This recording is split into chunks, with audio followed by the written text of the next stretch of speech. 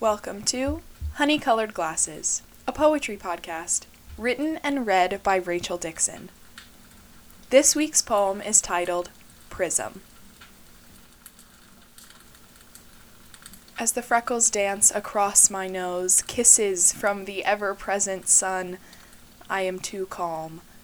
Shut into a room where the AC runs a couple degrees too cold, with a large south-facing window, illusions of sunshine, but nothing compared. As the freckles dance across my nose and onto my cheeks, strands of my hair curl a little brighter than the day before. I feel that old wintry feeling. Too cold, too tired, feet ache, frozen toes. I look at my freckles.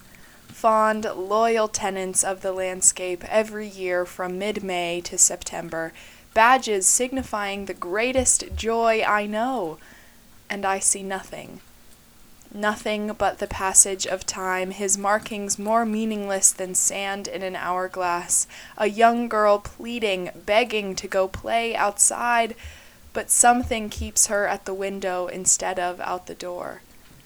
As the freckles dance across my nose, my cheeks, onto my arms, spinning and twirling in secret shapes lying just beneath the surface, their golden steps like footprints on a beach.